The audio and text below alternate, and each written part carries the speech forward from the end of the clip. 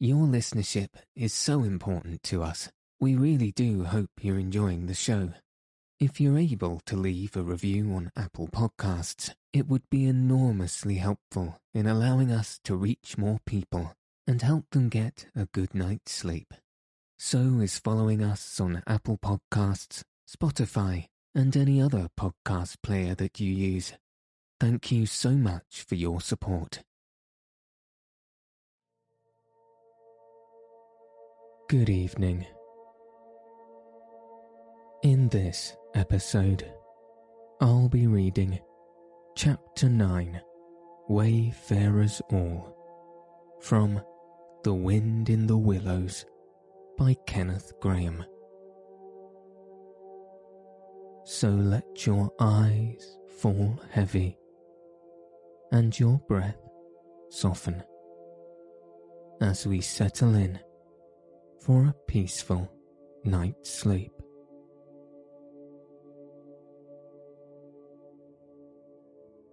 The water rat was restless, and he did not exactly know why. To all appearance, the summer's pomp was still at fullest height, and although in the tilled acres green had given way to gold, though rowans were reddening, and the woods were dashed here and there with a tawny fierceness, yet light and warmth and colour were still present in undiminished measure, clean of any chilly premonitions of the past year. But the constant chorus of the orchards and hedges had shrunk to a casual ever-song from a few yet unwearied performers. The robin was beginning to assert himself once more, and there was a feeling in the air of change and departure. The cuckoo, of course, had long been silent, but many other feathered friends, for months a part of the familiar landscape and its small society, was missing too, and it seemed that the ranks thinned steadily day by day. Rat, ever observant of all winged movement, saw that it was taking a daily southing tendency, and even as he lay in bed at night, he thought he could make out, passing in the darkness overhead, the beat and quiver of impatient pinions, obedient to the peremptory call. Nature's grand hotel has its season, like the others. As the guests one by one pack, pay, depart, and the seats at the table d'hote shrink pitifully at each succeeding meal, as suites of rooms are closed, carpets taken up, and waiters sent away, those boarders who are staying on pension, until the next year's full reopening, cannot help being somewhat affected by all these flitting and farewells, this eager discussion of plans, routes, and fresh quarters, this daily shrinkage in the stream of comradeship. One gets unsettled, depressed, and inclined to be querulous. Why this craving for change? Why not stay on quietly here, like us, and be jolly? You don't know this hotel out of the season, and what fun we have among ourselves. We fellows who remain and see the whole interesting year out, All very true, no doubt, the others always reply. We quite envy you, and some other year perhaps, but just now we have engagements, and there's the bus at the door. Our time is up, so they depart with a smile and a nod, and we miss them and feel resentful. The rat was a self-sufficing sort of animal, rooted to the land, and whoever went, he stayed still. He could not help noticing what was in the air, feeling some of its influence in his bones. It was difficult to settle down to anything seriously with all this flitting going on. Leaving the waterside, where rushes stood thick and tall in a stream that was becoming sluggish and slow, he wandered countrywards, crossed a field or two of pasturage already looking dusty and parched, and thrust into the great sea of wheat, yellow, wavy, and murmurous, full of quiet motion and small whisperings. Here he often loved to wander, through the forest of stiff, strong stalks that carried their own golden sky away over his head. A sky that was always dancing, shimmering, softly talking or swaying strongly to passing wind and recovering itself with a toss and a merry laugh. Here, too, he had many small friends, a society complete in itself, leading full and busy lives, but always with a spare moment to gossip and exchange news with a visitor.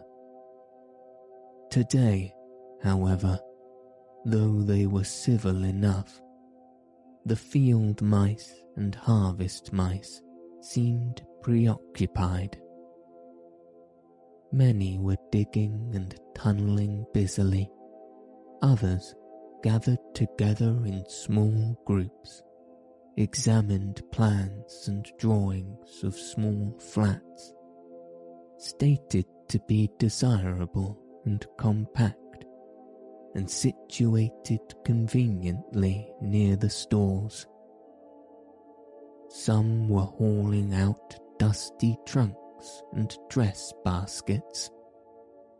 Others were already elbow-deep packing their belongings, while everywhere piles and bundles of wheat, oat, barley, beech mast and nuts lay about ready for transport. "Here's old Ratty," they cried as soon as they saw him. "Come and bear a hand, Rat, and don't stand about idle." "What sort of games are you up to?" said the water rat severely. "You know it isn't time to be thinking of winter quarters yet, by a long way." "Oh yes, we know that," explained a field mouse rather shamefacedly. "But it's always as well to be in good time, isn't it? We really must get all the furniture and baggage and stores moved out of this before those horrid machines begin clicking round the fields, and then, you know, the best flats get picked up so quickly nowadays, and if you're late, you have to put up with anything, and they want such a lot of doing up too, before they're fit to move in. Of course, we're early, we know that, but we're only just making a start. Oh, bother starts, said the rat. It's a splendid day. Come for a row, or a stroll along the hedges, or a picnic in the woods or something. Well, I think not today, thank you, replied the field mouse hurriedly. Perhaps some other day when we've more time. The rat, with a snort of contempt, swung round to go, tripped over a hat box, and fell with undignified remarks. If people would be more careful, said the field mouse rather stiffly, and look where they're going, people wouldn't hurt themselves and forget themselves. Mind that hold all, rat. You'd better sit down somewhere. In an hour or two, we may be more free to attend you. You won't be free, as you call it, much this side of Christmas. I can see that, retorted the rat grumpily, as he picked his way out of the field. He returned somewhat despondently to his river again, his faithful, steady-going old river, which never packed up, flitted, or went into winter quarters. In the osiers which fringed the bank, he spied a swallow sitting. Presently it was joined by another, and then by a third, and the birds, fidgeting restlessly on their bough, talked together earnestly and low. What, already? Said the rat, strolling up to them. What's the hurry? I call it simply ridiculous. Oh, we're not off yet, if that's what you mean, replied the first swallow. We're only making plans and arranging things, talking it over, you know, what route we're taking this year, and where we'll stop, and so on. That's half of the fun. Fun, said the rat. Now that's just what I don't understand. If you've got to leave this pleasant place, and your friends who will miss you, and your snug homes that you've just settled into, why, when the hour strikes, I've no doubt you'll go bravely and face all the trouble and discomfort and change and newness, and make believe that you're not very unhappy.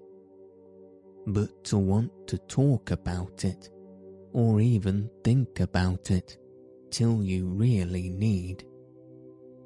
No, you don't understand, naturally, said the second swallow. First, we feel it stirring within us, a sweet unrest. Then back come the recollections, one by one, like homing pigeons. They flutter through our dreams at night. They fly with us in our wheelings and circlings by day. We hunger to inquire of each other, to compare notes and assure ourselves that it was all really true, as one by one the scents and sounds and names of long-forgotten places come gradually back and beckon us. "Couldn't you stop on for just this year?" suggested the water rat wistfully. "We'll all do our best to make you feel at home. You've no idea what good times we have here while you are far away." "I tried stopping on 1 year," said the third swallow. "I had grown so fond of this place that when the time came, I hung back and let the others go on without me. For a few weeks it was all well enough, but afterwards, oh, the weary length of the nights, the shivering, sunless days, the air so clammy and chill, and not an insect in an acre of it. No, it was no good.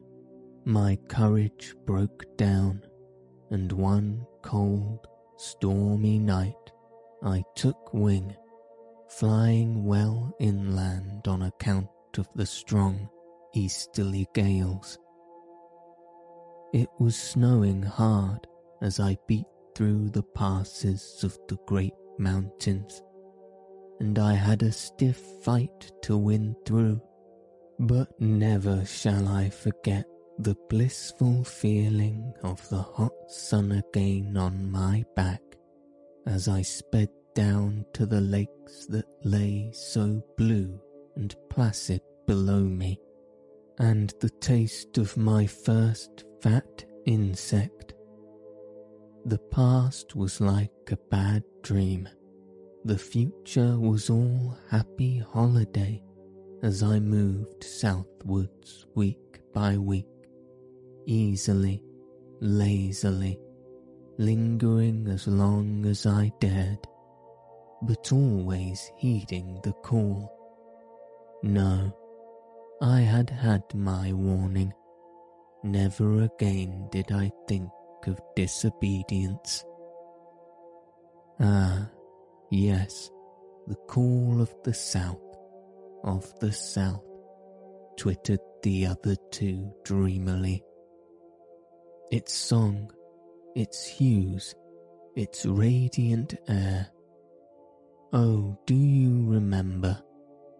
And, forgetting the rat, they slid into passionate reminiscence, while he listened, fascinated, and his heart burned within him.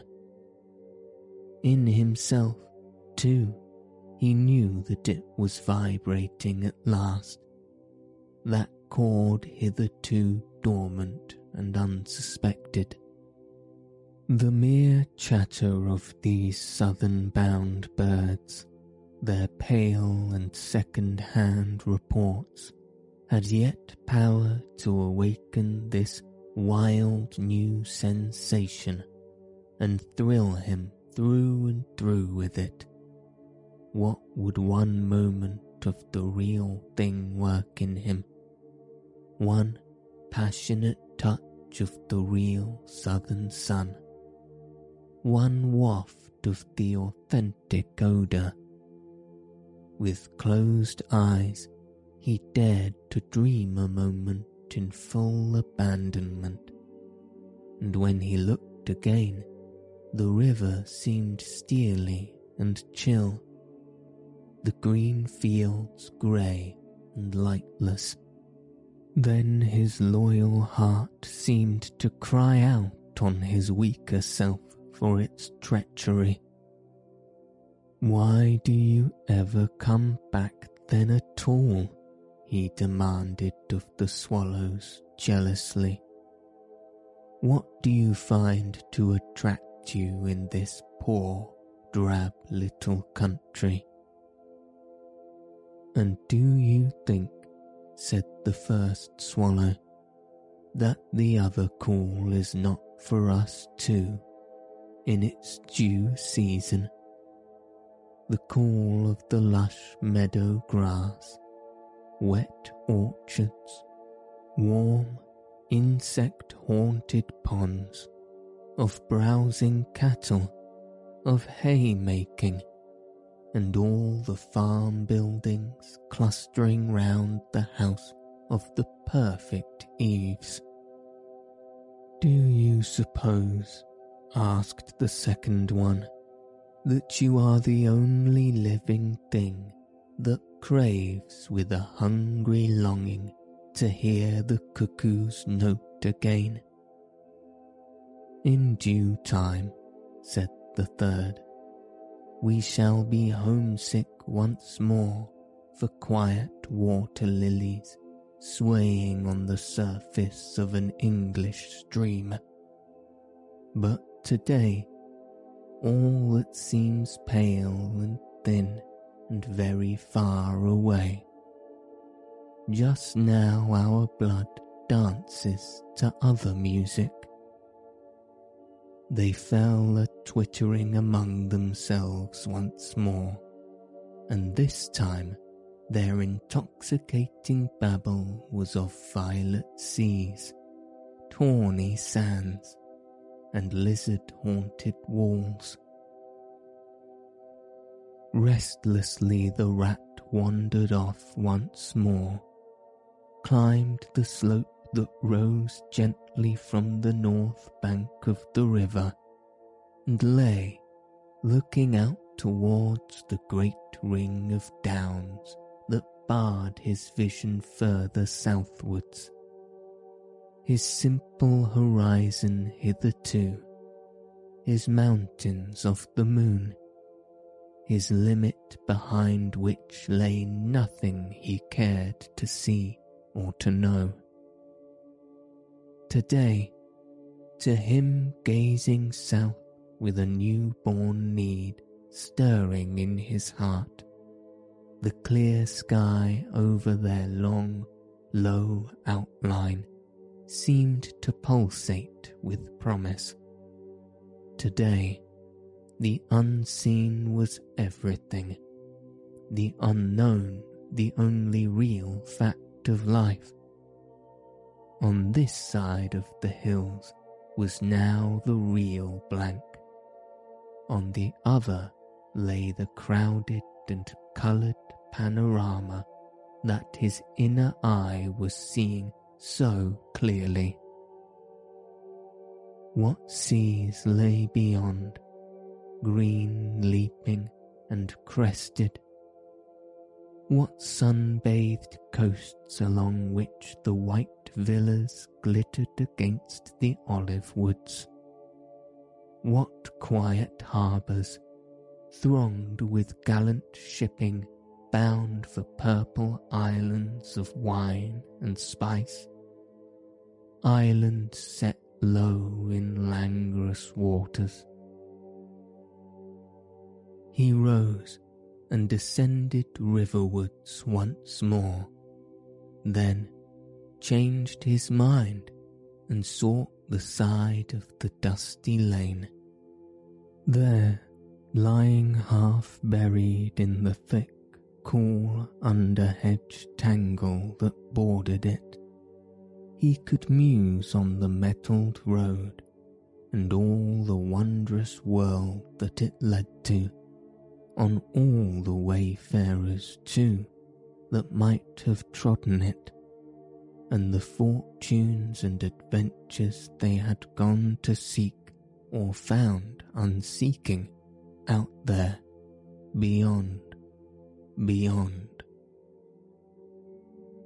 Footsteps fell on his ears, and the figure of one that walked somewhat wearily came into view, and he saw that it was a rat, and a very dusty one.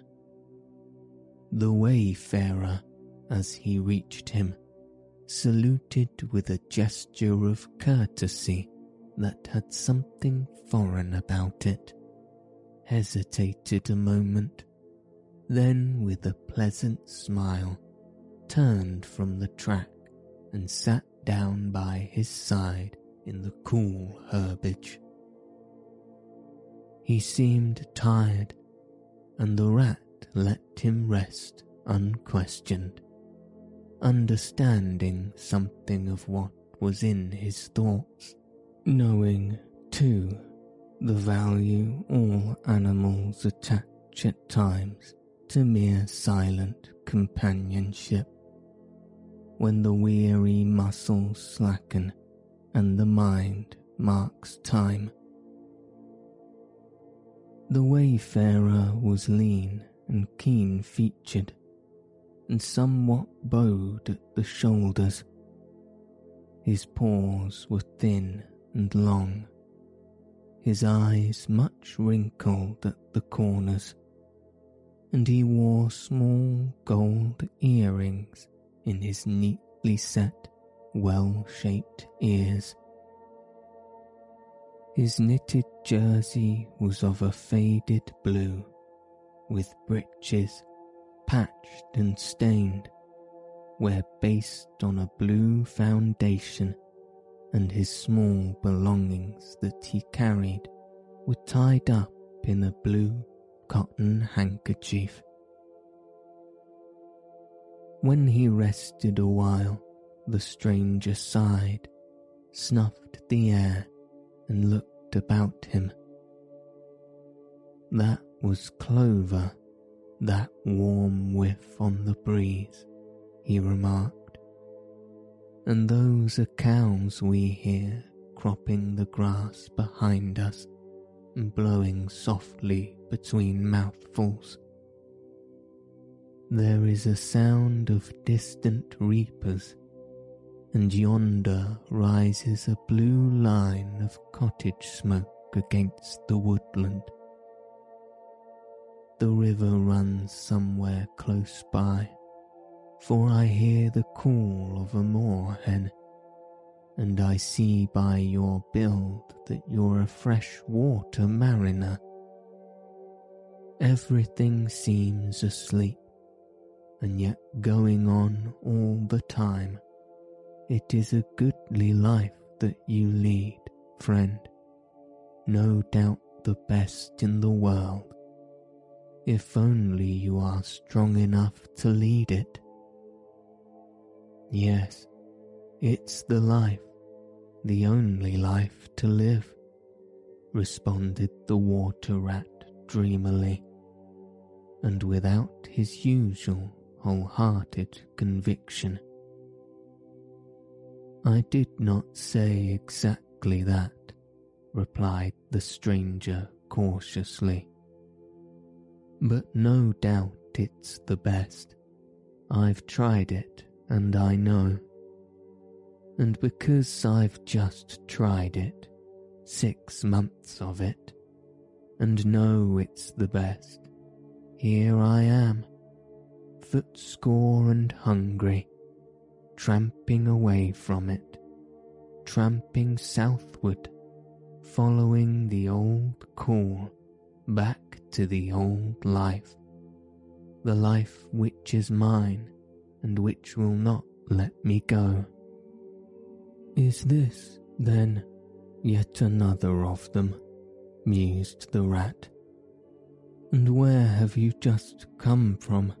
He asked. He hardly dared to ask where he was bound for. He seemed to know the answer only too well.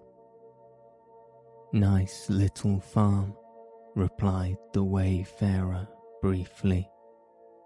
Up along in that direction, he nodded northwards. Never mind about it. I had everything I could want, everything I had any right to expect of life, and more. And here I am. Glad to be here all the same, though. Glad to be here. So many miles further on the road, so many hours nearer to my heart's desire. His shining eyes held fast to the horizon, and he seemed to be listening for some sound that was wanting from that inland acreage. vocal as it was with the cheerful music of pasture and farmyard. "You are not one of us," said the water rat, "nor yet a farmer, nor even, I should judge, of this country." "Right," replied the stranger. "I'm a seafaring rat, I am, and the port I originally hail from is Constantinople, though I'm a sort of foreigner there too, in a manner of speaking. You will have heard of Constantinople, friend, a fair city and an ancient and glorious one. And you may have heard, too, of Sigurd, King of Norway, and how he sailed thither with 60 ships, and how he and his men rode up through streets all canopied in their honour with purple and gold, and how the Emperor and Empress came down and banqueted with him on board his ship. When Sigurd returned home, many of his Northmen remained behind and entered the Emperor's bodyguard, and my ancestor, a Norwegian-born, stayed behind too, with the ships that Sigurd gave the Emperor. Seafarers we have ever been, and no wonder. As for me, the city of my birth is no more my home than any pleasant port between there and London River. I know them all, and they know me. Set me down on any of their quays or foreshores, and I am home again. I suppose you go great voyages, said the water rat with growing interest. Months and months out of sight and land, and provisions running short, and allowanced as to water, and your mind communing with the mighty ocean, and all that sort of thing. By no means, said the sea rat frankly. Such a life as you describe would not suit me at all. I'm in the coasting trade, and rarely out of sight of land. It's the jolly times on shore that appeal to me, as much as any seafaring. Oh, those southern seaports, the smell of them, the riding lights at night, the glamour. Well, perhaps you have chosen the better way, said the water rat, but rather doubtfully. Tell me something of your coasting then, if you have a mind to. And what sort of harvest an animal of spirit might hope to bring home from it, to warm his latter days with gallant memories by the fireside. For my life, I confess to you, feels to me today somewhat narrow and circumscribed. My last voyage, began the sea rat, that landed me eventually in this country, bound with high hopes for my inland farm, will serve as a good example of any of them, and, indeed, as an epitome of my highly coloured life. Family troubles, as usual, began it. The domestic storm cone was hoisted, and I shipped myself on board a small trading vessel bound from Constantinople by classic seas whose every wave throbs with a deathless memory, to the Grecian islands and the Levant.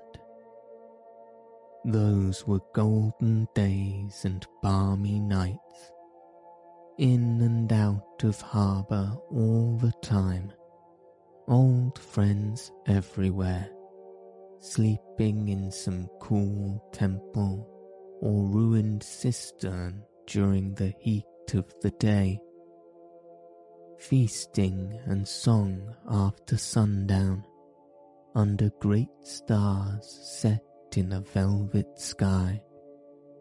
Thence we turned and coasted up the Adriatic, its shores swimming in an atmosphere of amber, rose, and aquamarine. We lay in wide landlocked harbours. We roamed through ancient and noble cities, until at last, one morning, as the sun rose loyally behind us, we rode into Venice down a path of gold. Oh, Venice is a fine city, wherein a rat can wander at his ease and take his pleasure, or, when weary of wandering, can sit at the edge of the Grand Canal at night, feasting with his friends, when the air is full of music and the sky full of stars, and the lights flash and shimmer on the polished steel prows of the swaying gondolas, packed so that you could walk across the canal on them from side to side. And then the food. Do you like shellfish? Well, well, we won't linger over that now. He was silent for a time, and the water rat, silent too and enthralled, floated on dream canals and heard a phantom song pealing high between Vaccha's grey, wave-lapped walls. Southward we sailed again at last, continued the sea rat, coasting down the Italian shore, till finally we made Palmero, and there I quitted for a long, happy spell on shore. I never stick too long to one ship. One gets narrow-minded and prejudiced. Besides, Sicily is one of my happy hunting grounds. I know everybody there, and their ways just suit me. I spent many jolly weeks in the island, staying with friends up country. When I grew restless again, I took advantage of a ship that was trading to Sardinia and Corsica, and very glad I was to feel the fresh breeze and the sea spray in my face once more. But isn't it very hot and stuffy down in the hold, I think you call it, said the water rat. The seafarer looked at him with the suspicion of a wink. I'm an old hand, he remarked with much simplicity. The captain's cabin's good enough for me. It's a hard life by all accounts, murmured the rat, sunk in deep thought. For the crew it is, replied the seafarer gravely, again with the ghost of a wink. From Corsica, he went on, I made use of a ship that was taking wine to the mainland. We made a lassio in the evening, lay to, hauled up our wine casks and hove them overboard, tied one to the other by a long line. Then the crew took to the boats and rowed shorewards, singing as they went, and drawing after them the long bobbing procession of casks, like a mile of porpoises. On the sands they had horses waiting, which dragged the casks up the steep street of the little town with a fine rush and clatter and scramble. When the last cask was in, we went and refreshed and rested, and sat late into the night, drinking with our friends, and next morning I took to the great olive woods for a spell and a rest.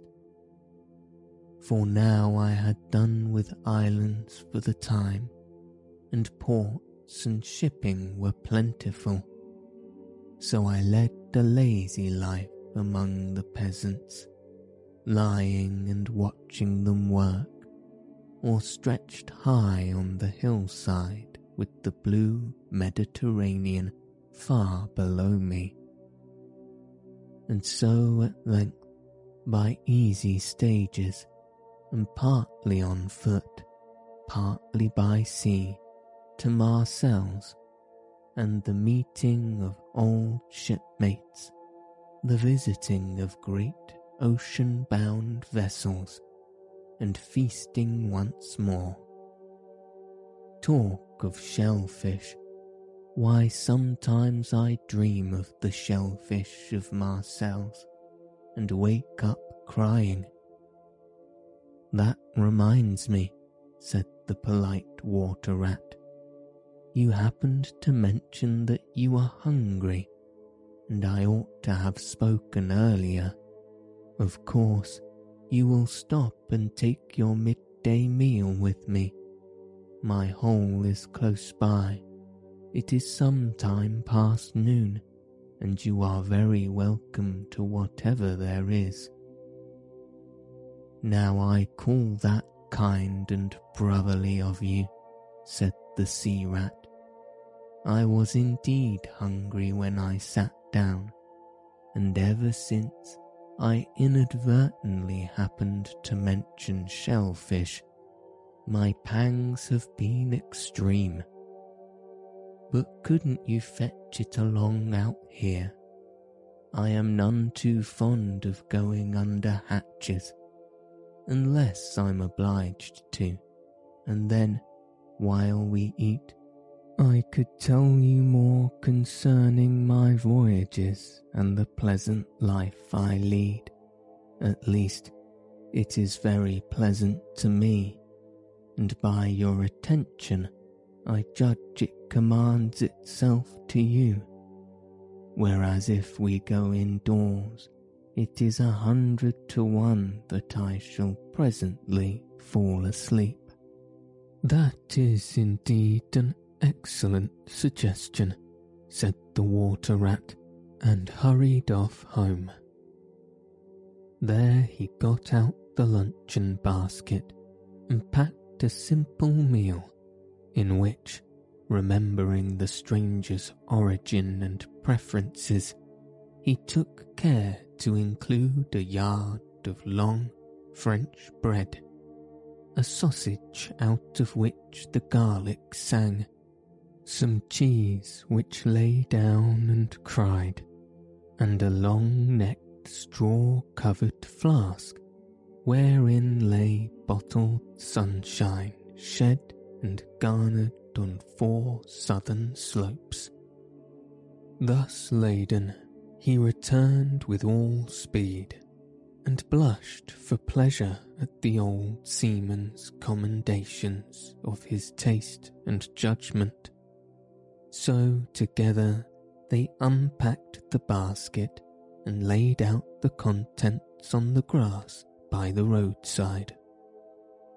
The sea rat, as soon as his hunger was somewhat assuaged, continued the history of his latest voyage, conducting his simple hearer from port to port of Spain, landing him at Lisbon, Oporto, and Bordeaux, introducing him to the pleasant harbours of Cornwall and Devon, and so up the channel to that final quayside where, landing after winds long contrary, storm-driven and weather-beaten, he had caught the first magical hints and heraldings of another spring, and, fired by these, had sped on a long tramp inland, hungry for the experiment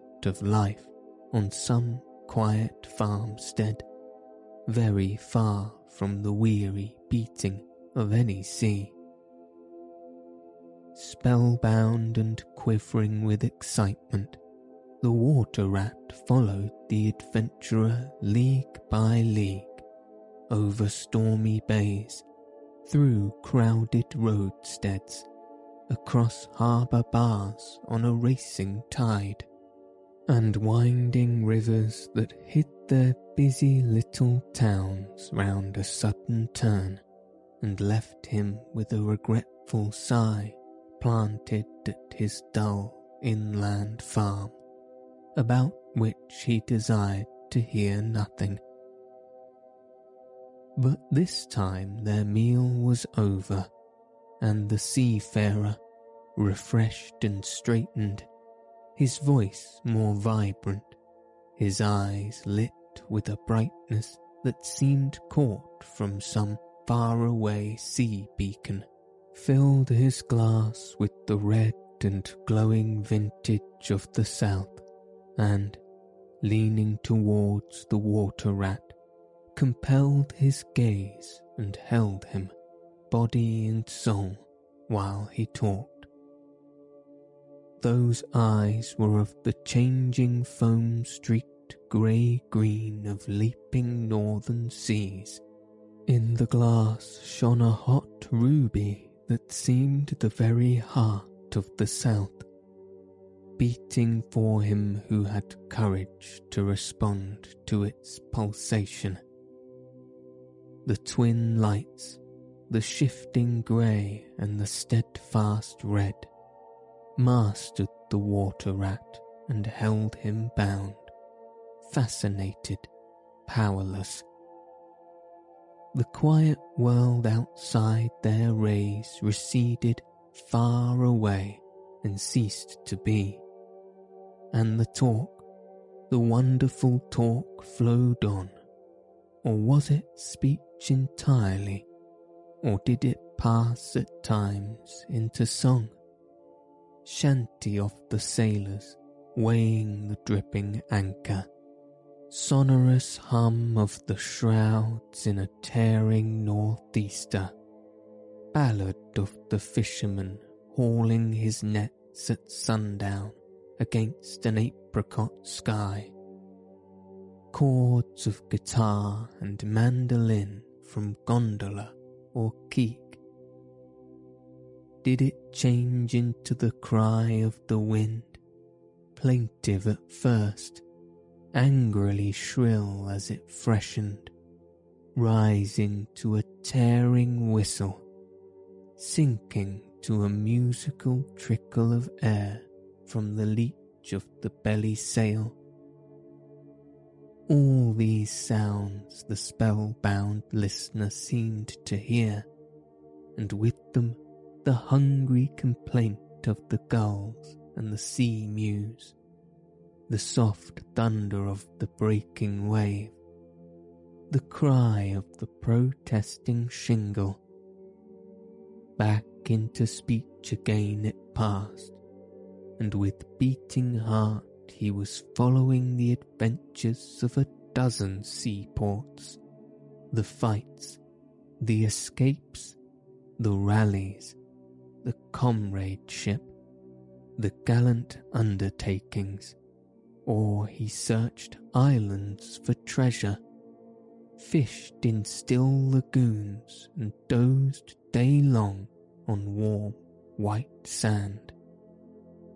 Of deep-sea fishing he heard tell, and mighty silver gatherings of the mile-long net, of sudden perils, noise of breakers on a moonless night, or the tall bows of the great liner taking shape overhead through the fog, of the merry home-coming, the headland rounded, the harbour lights opened out, the groups seen dimly on the quay, the cherry hail, the splash of the hawser, the trudge up the steep little street towards the comforting glow of red-curtained windows. Lastly, in his waking dream, it seemed to him that the adventurer had risen to his feet, but was still speaking, still holding him fast with his sea-grey eyes. And now, he was softly saying, I take to the road again, holding on south-westwards for many a long and dusty day, till at last I reach the little grey sea-town I know so well, that clings along one steep side of the harbour. There, through dark doorways you look down flights of stone steps, overhung by great pink tufts of valerian, and ending in a patch of sparkling blue water. The little boats that lie tethered to the rings and the stanchions of the old sea wall are gaily painted as those I clambered in and out of in my own childhood. The salmon leap on the flood tide, schools of mackerel flash and play past quaysides and foreshores, and by the windows the great vessels glide, night and day, up to their moorings of forth to the open sea. There, sooner or later, the ships of all seafaring nations arrive, and there, at its destined hour, the ship of my choice will let go its anchor. I shall take my time, I shall tarry and bide, till at last the right one lies waiting for me, warped out into the midstream, loaded low, her bowsprit pointing down harbour. I shall slip on board, by boat or long hawser, and then one morning I shall wake to the song and tramp of the sailors, the clink of the capstan, the rattle of the anchor chain coming merrily in. We shall break out the jib and the foresail. The white houses on the harbour side will glide slowly past us as she gathers steering way, and the voyage will have begun. As she forges towards the headland, she will clothe herself with canvas, and then, once outside, the sounding slap of great green seas as she heels to the wind, pointing south. And you will come too, young brother, for the days pass and never return, and the south still waits for you. Take the adventure, heed the call, now ere the irrevocable moment passes. 'tis but a bang of the door behind you, a blithesome step forward, and you are out of the old life and into the new. Then some day long hence, jog home here if you will, when the cup has been drained and the play has been played, and sit down by your quiet river with a store of goodly memories for company. You can easily overtake me on the road, for you are young, and I am aging and go softly. I will linger and look back, and at last I will surely see you coming, eager and light-hearted, with all the south in your face. The voice died away and ceased as an insect's tiny trumpet dwindles softly into silence, and the water rat, paralysed and staring, saw at last but a distant speck on the white surface of the road. Mechanically, he rose and proceeded to repack the luncheon basket, carefully and without haste.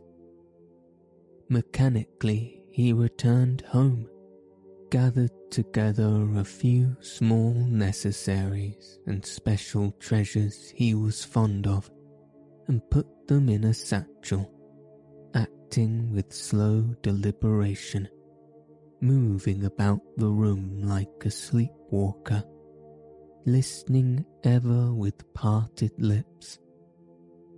He swung the satchel over his shoulder, carefully selected a stout stick for his wayfaring, and with no haste, but with no hesitation at all, he stepped across the threshold just as the mole appeared at the door.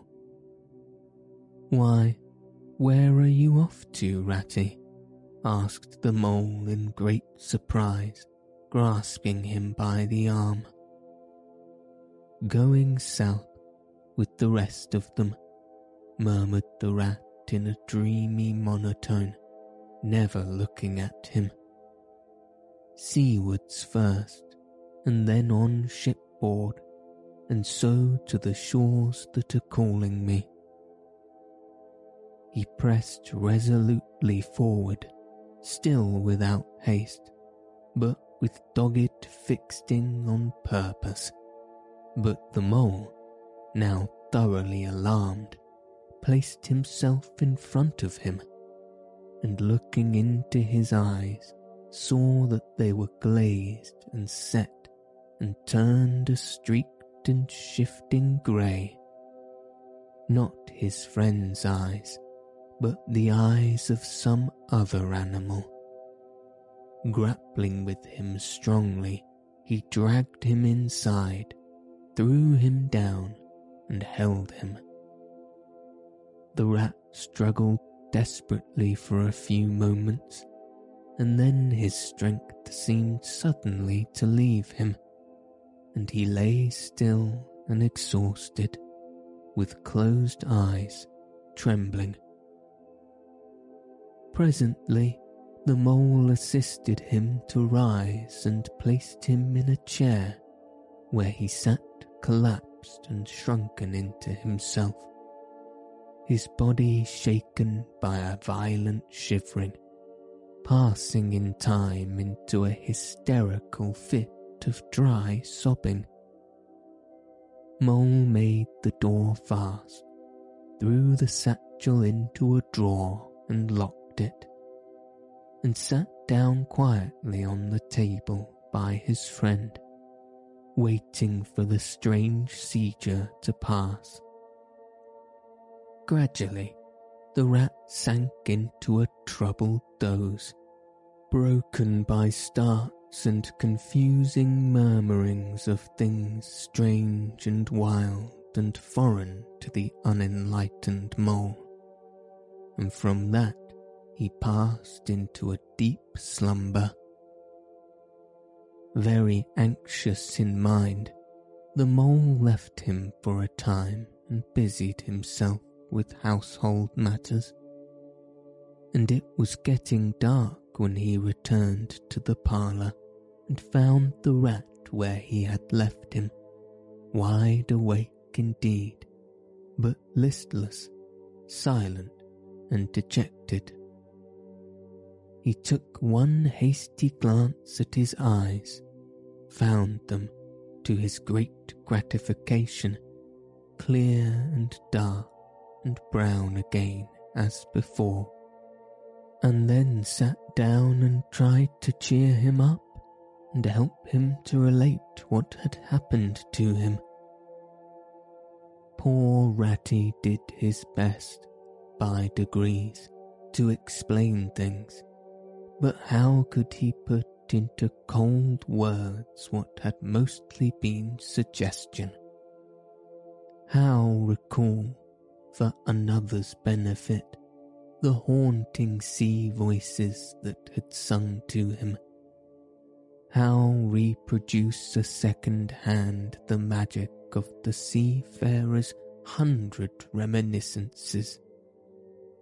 Even to himself, now the spell was broken and the glamour was gone, he found it difficult to account for what had seemed, some hours ago, the inevitable and only thing. It is not surprising, then, that he failed to convey to the mole any clear idea of what he had been through that day. To the mole, this much was plain. The fit or attack had passed away and had left him sane again, though shaken and cast down by the reaction. But he seemed to have lost all interest for the time in the things that went to make up his daily life, as well as in all pleasant forecastings of the altered days and doings that the changing seasons were surely to bring. Casually, then, and with seeming indifference, the mole turned to walk to the harvest that was being gathered in. The towering wagons and their straining teams, the growing ricks, the large moon rising over bare acres dotted with sheaves.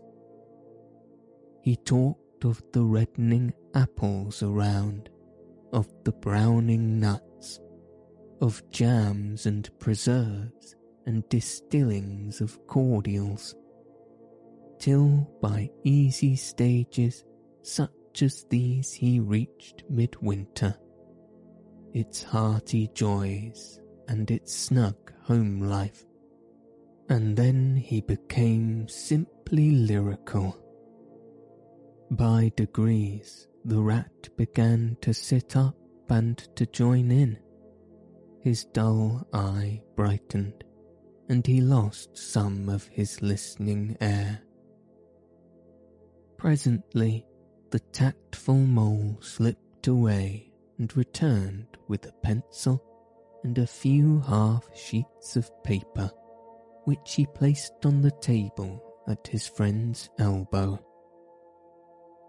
"It's quite a long time since you did any poetry," he remarked. "You might have a try at it this evening, instead of, well, brooding over things so much. I've an idea that you'll feel a lot better when you've got something jotted down, if it's only just the rhymes."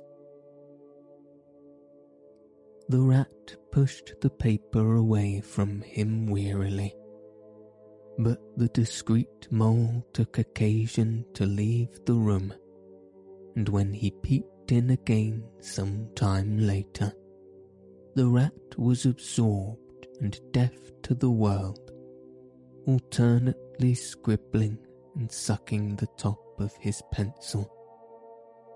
It is true that he sucked a good deal more than he scribbled, but it was joy to the mole to know that the cure had at least begun.